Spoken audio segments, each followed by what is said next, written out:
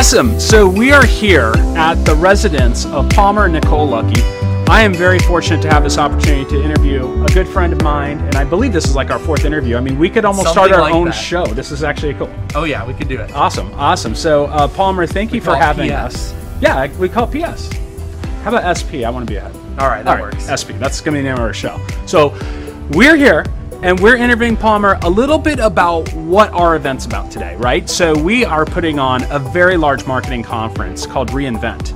And this whole year has been about reinventing, right? Oh, yeah. Because in order to stay relevant, you've got to figure things out, right? There's everything going on with the virus economy, social injustice. This is a time for us to reinvent ourselves personally and professionally.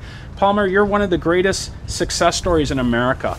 And I was so excited that you took on this interview, and I'd love to kind of hear your thoughts of the process of reinvention, knowing that we have thousands of individuals watching this across America, small business, big business. What are your thoughts about reinventing yourself? I think the big business side actually is a little bit easier. You can figure out how to make new technologies, reinvent your business. You can figure out how you can use things like artificial intelligence to help your business, figure out how you can live in this now very virtual economy where you can't do in-person stuff. I think a lot of the more challenging side is actually people who are on the very small business side or on like the sole proprietor side. Because for many of them, the best way to reinvent their business or themselves is not to figure out how to make their current business adapt. It's to consider if maybe they need to throw away what they were doing before entirely and start from scratch. Sometimes it's better to start with something new, the best thing you can imagine for the current climate, than to try to pivot an old thing into a new climate. And that can be really challenging to do, but people have done it. On my side, I used to work in the consumer electronics industry. I started Oculus. I sold a lot of virtual reality headsets. And when I got fired by Facebook, it would have been easy to kind of go back into the media side, the video game side, the hardware side. That was where I was most comfortable. But I wanted to, reinvent myself a little bit and work on something that I thought was more impactful. That's how I ended up working in the national security space. Right. And that was very much a case of throwing away most of the knowledge and expertise I had and saying, you know what, I need to work on the thing that I think is going to have the most impact in this world that we live in today, which is different than the world where I started my first company. Right. And you kind of reinvented yourself going from Oculus to Anduril before you really needed to reinvent yourself. How did you have that foresight? I mean, was it just something that you had in the back of your head and then you just went into defense? Like, can you talk a little bit about that? I had actually worked in an Army-funded research lab a long time ago. I kind of kept that with me along my whole journey. And I used to work at the University of Southern California's ICT Mixed Reality Lab. And I was only there for a matter of months, but I learned a lot about how military procurement works, military R&D works, and I had kept that in my mind through my time at Oculus. And I kind of knew that if I was going to do something new, I wanted to work in that space. Right. And were you, a little bit nervous that this wouldn't succeed? I mean, I've is a never big been risk. nervous about it. Everything that I do is going to succeed. Right. And that's probably not a rational assumption on my part, right. but it's proven out so far. Right. And so I'm going to keep believing it right. For as long as I can. And so you drew a little contrast between the big businesses reinventing themselves and then the small business. Some may have more challenge than others. If you were to boil it down, what would be the 2 or 3 variables that you would recommend for either of those? Well, I'd say probably if you're a smaller business, one of the variables you take into account is how many people are depending on your current thing to work. Like for me, a big part of it was saying, okay, the people who are close to me, I'm responsible for their well-being as right. well as my own well-being. And so I need to recognize that sometimes if I can kill the business, but then save the people that I'm close to and working with, right. that's definitely the right thing to do. When you have a much larger company, it's a different set of variables. A lot right. of times, there's a lot of value built up in your brand and your IP, in your customer base, and in kind of your notoriety in whatever business you're in, and you don't want to toss that away lightly. I'd say right. it's a lot easier to throw those things away when you don't have much of it and you just have your people. Right. But when your business itself is a valuable entity, right. you kind of owe it to your business to try and adapt to what the modern climate is. So along those lines, with the advent of this virus economy that we're going through and all these changes going on in 2020, do you envision a lot more entrepreneurship coming out of this, or do you see big businesses getting bigger? What are your thoughts on that? I don't know yet. Okay. Well, you're a pretty good fortune teller with everything else. I see. Here's the thing. One of the things I like to tell people is that I've never invented anything. Right. Everything that I do has been written about in science fiction for decades. I'm just figuring out the right time to pull dusty ideas off the shelf okay. and make them real. When it comes to actually predicting the future, like out of whole cloth, right. boy, that's really hard. And I just want to be honest, right. I can't predict a lot of this stuff because right. a lot of the things that are happening, they're beyond even what you would expect in sci-fi. Like sure. I've talked with friends a lot about if you had written sci-fi that said that, like, yeah, there's going to be a pandemic, and the particular social issues of the pandemic are going to be revolving around like whether or not you wear a mask, and that's going to become politicized in the middle of an election, it would have seemed like unreal and kind of not like, it would have seemed not plausible. And sometimes the real world is stranger than fiction. I guess if I had to try and if I had to try and predict, I think you're probably going to see a lot more entrepreneurship. I think there's a lot of new things that are coming out of the gig economy that make it way more exciting for smaller companies than big companies. One of the things I'm really excited about, and I've talked with you before, is ghost kitchens or dark kitchens. The idea of places that are making food specifically for delivery to a home. And I think that the virus economy has really put a huge boost on that idea. Because now you can have places where they don't have to be in expensive areas, they don't need a lot of space, they don't waste any of their ingredients, so you have no food waste, and you have competent professional people just making food at high velocity for hours on end. I think we're going to get to the point where it's cheaper to buy fully prepared food from a dark kitchen than it is for you to make it yourself with the raw ingredients, and that is something that I've seen investments in that accelerating, because all of a sudden investors are like, oh wow, there are going to be times where people actually can't even go out to the grocery store. And going back to what you just said about... and I guess like, yeah, big companies are going to own the delivery side of that, but it's the small companies that are going to own the creation side of that. It's a bigger opportunity. But you say that you're not good at telling the future and like seeing things, and you just pull things off that are dusty and create billion-dollar companies out of it. But how would you say that with Oculus? I mean, you basically created the modern virtual reality, although that wasn't your core idea. You brought this to life. That doesn't feel like an old dusty thing to me. Well, the thing about virtual reality is it was a little bit dead. I mean, there was a big push for it in the 90s and early 2000s, and then it just totally collapsed with the rest of the dot-com bubble. So by the time I was working on VR, it was an idea, like the major big companies were not working on it. Big tech companies were not working on it. It was the domain of very small research-oriented companies doing medical research, military research, some simulation stuff on the side, oil and gas.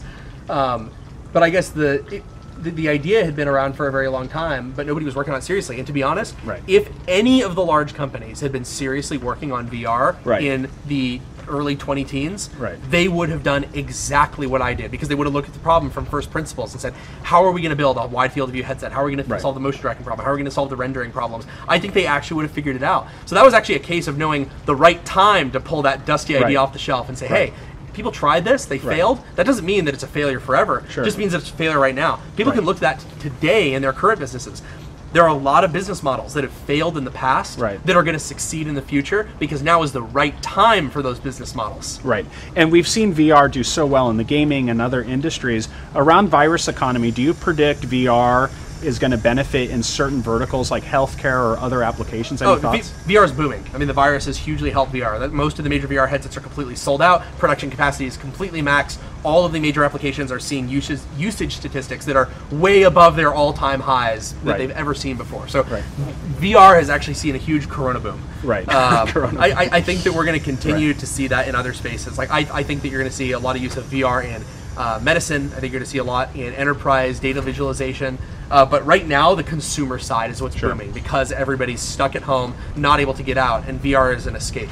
With 2 young children, education has taken millions of parents out of nowhere, to becoming like online savvy. Do you see VR maybe moving into that direction around blended learning? Just curious. Yeah, and I'm not working on that, but I have some friends who are working on things like that.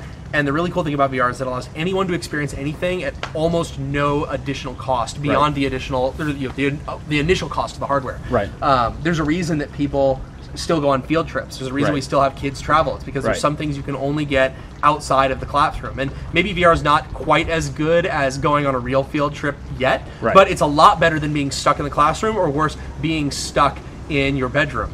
So I think that VR is going to be a huge deal for education in general, but especially right now, where you literally can't go out into the real world to do these things. Okay, so we talked about Oculus and virtual reality. Now let's move to Anduril AI machine learning. Give our audience some perspective on this awesome business that you've created and how you're able to go to these billion-dollar traditional companies that have always been there, and how you've been able to innovate something as a startup and now actually bid for real contracts. Tell us a little bit about what's going on in Anduril. Sure. I mean, there's been a lot of innovation in the defense sector, but it's mostly been around the things that they know how to build. So the traditional defense primes are very, very good at building nuclear submarines or aircraft carriers or fighter jets. What they're not good at building is advanced software, artificial intelligence, autonomous systems. Those are things where the talent has traditionally been concentrated in major technology companies like Google and Microsoft and Facebook.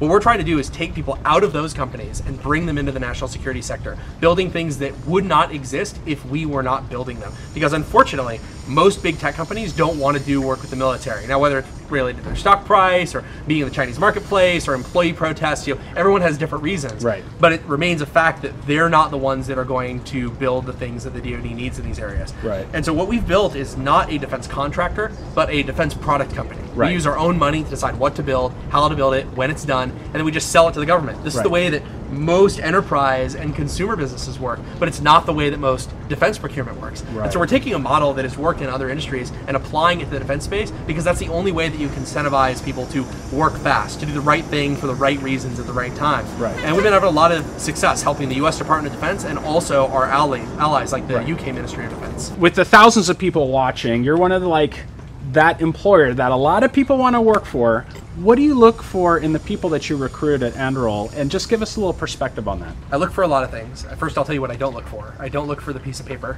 I don't care about degrees. I dropped out of college. Probably about a third of my employees dropped out of college, which is a lot higher percentage than even a lot of tech companies. I definitely look for people who have a desire to build things even outside of what they've done for work. So I often ask people, what have you done that's not a class project, that's not a work project? What do you do for yourself that you just wanted to make? Right. Some people, we have one guy who makes recreations of medieval swords using traditional smithing techniques. Wow. We have other people who do really high-end, like gastronomic cooking with liquid nitrogen. Nice. And those seem like they're very two different things. Yeah. But they both show a passion to create something kind Right. of just out of their own desire to make and build and create. Those are the people that I want at my company. Right. And one of the benefits that we have at Anduril is that we will buy anyone any software or hardware tool that they want for work projects or even for personal projects. Oh, wow. So if you want to go out and buy a $10,000 tool because that's what you need to do your personal project, Right. we will buy it for you. Right. And sure, it's it costs money to give a benefit like Right, that. right. But that's how you keep those types of people happy. And it also means that those people, most of the things that I've bought for people, they've ended up using them in work processes. Right, They've right. learned how to apply it to their work. Right. And so I'm looking for people who want to create and who want to make a difference, not just because they are getting a paycheck or because they're getting a grade, because Right. they really, really care about doing something. And there's so many people watching this that are starting their own businesses right now. And as they employ people, what are the tips that you give employers on how to reward people and make them part of your vision so they come with you and they rise the tide with you? What are your thoughts on that?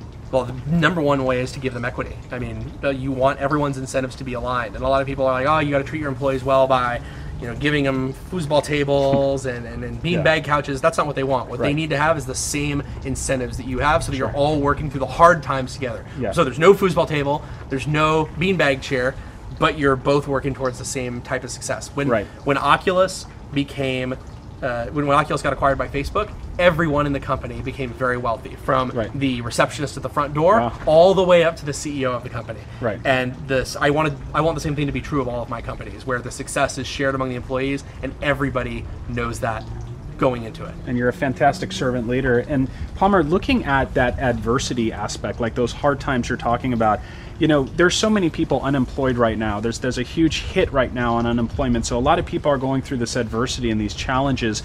Any advice that you have on seeing through that and getting through that transition? Because to some, it kind of feels like you're suffocating, right? And you're losing oxygen. What advice do you have on seeing through that adversity? Oh man, I'd say one of the things that you should do is don't be afraid to reach out. Now is the right time to reach out. Everyone understands. Before, like the people that you wouldn't have reached out to for help before, whether it's family or friends or business acquaintances, people understand that right now is a really tough time. Right. I'd say also don't be afraid to take a break. I know that doesn't sound like a way to keep a business going, but sometimes the best way to keep a business going is say, you know what? We aren't making money. We're burning money right now, and we're not making forward progress. Right. We're going to take a halt and reevaluate, because if let's say your business only has $500,000 left in the bank. Right. You might be better off waiting 6 months and then burning that $500,000 than trying to burn it at the absolute worst possible time. Right. It's a little bit like buying stocks. You want to buy low and sell high. You don't want to spend low. Right, When you're right. low productivity, that's not when you want to be spending all your money. Sure. And then you have like some businesses, like people get really successful at what they do, and they try and control everything. They want to be the CEO. They want to be the accountant. They want No, to be, you can't do and, that. And how do you get past that control factor, because that drowns a lot of businesses? And how were you able to do that successfully? The best way to do that is to think of it as making yourself obsolete. That should be your goal as an executive. If you are the only person in the company that can do any particular task, that's okay very early on when everyone wears a lot of hats. Right. But if you've grown to any significant size, and the business will instantly fail if you're not doing some particular thing, you need to go find somebody who's better at that thing and have them do it, because clearly that's a critical part of your business, Right. and it's very unlikely that you are the best person in the world to do it. And Absolutely. so if you can find somebody who can do that for you, and then do that again and again and again, your Right. goal is to make yourself as obsolete as possible, Right. so that you can focus on the things that uniquely only you can do, which are Right. largely going to be around you running the company, fundraising, driving the vision. That's kind of the right place to be. Awesome. And I'd say I learned this at Oculus. Right. I can do circuit board layout. Right. Is that the best use of my time though? Of course not. Right. I can play house all day and lay out circuit boards, but it's a detriment to our customers. It would be Right. a detriment to our investors. It'd be a detriment to my employees. So I need to say, you know what? I like doing that, but that isn't what I get to do. Right. Because when you start a tech company, you don't always get to spend all your time working on tech. Exactly. So we talked about business. We got some great advice. Now let's talk about Palmer personally. Just two last questions. One is, tell me a little bit about your gaming affection and some of this antique, historic gaming devices that you have. Have you become a collector? And can you tell us a little bit about your passion for this and what you got? I can tell you a little bit about it. Okay. I'm still working on it. But, Okay. I'm a big gamer. I really love video games. Because of my love for virtual reality, I also believe that people are going to value physical artifacts of gaming less and less and less. Right. And so I've been on a quest to collect as much as I can. I believe I have the world's largest collection of video games. Awesome. I'm not certain. There might be other people out there, but Are you going to create a museum one day?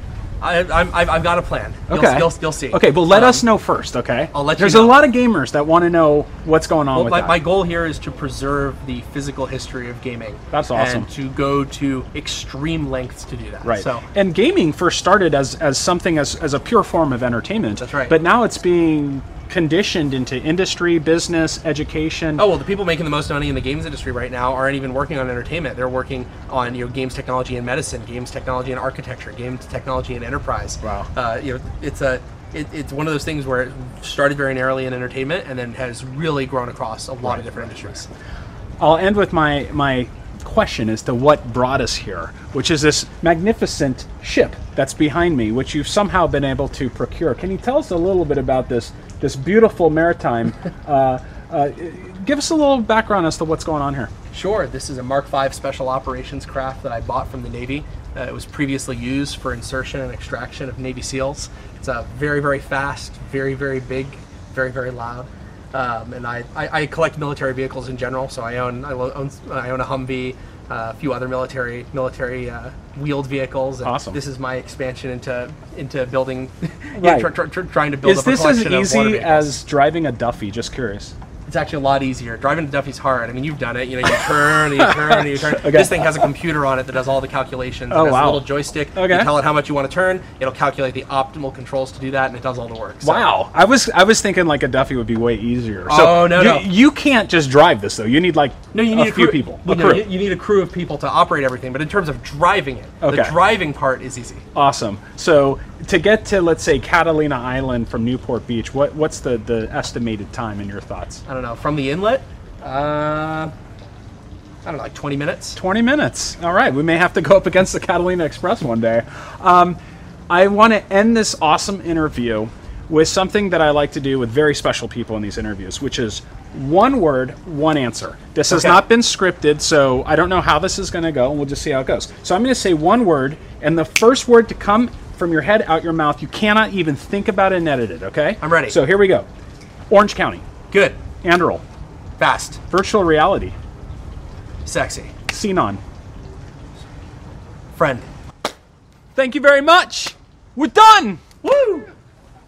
That was great, man. You rock, dude.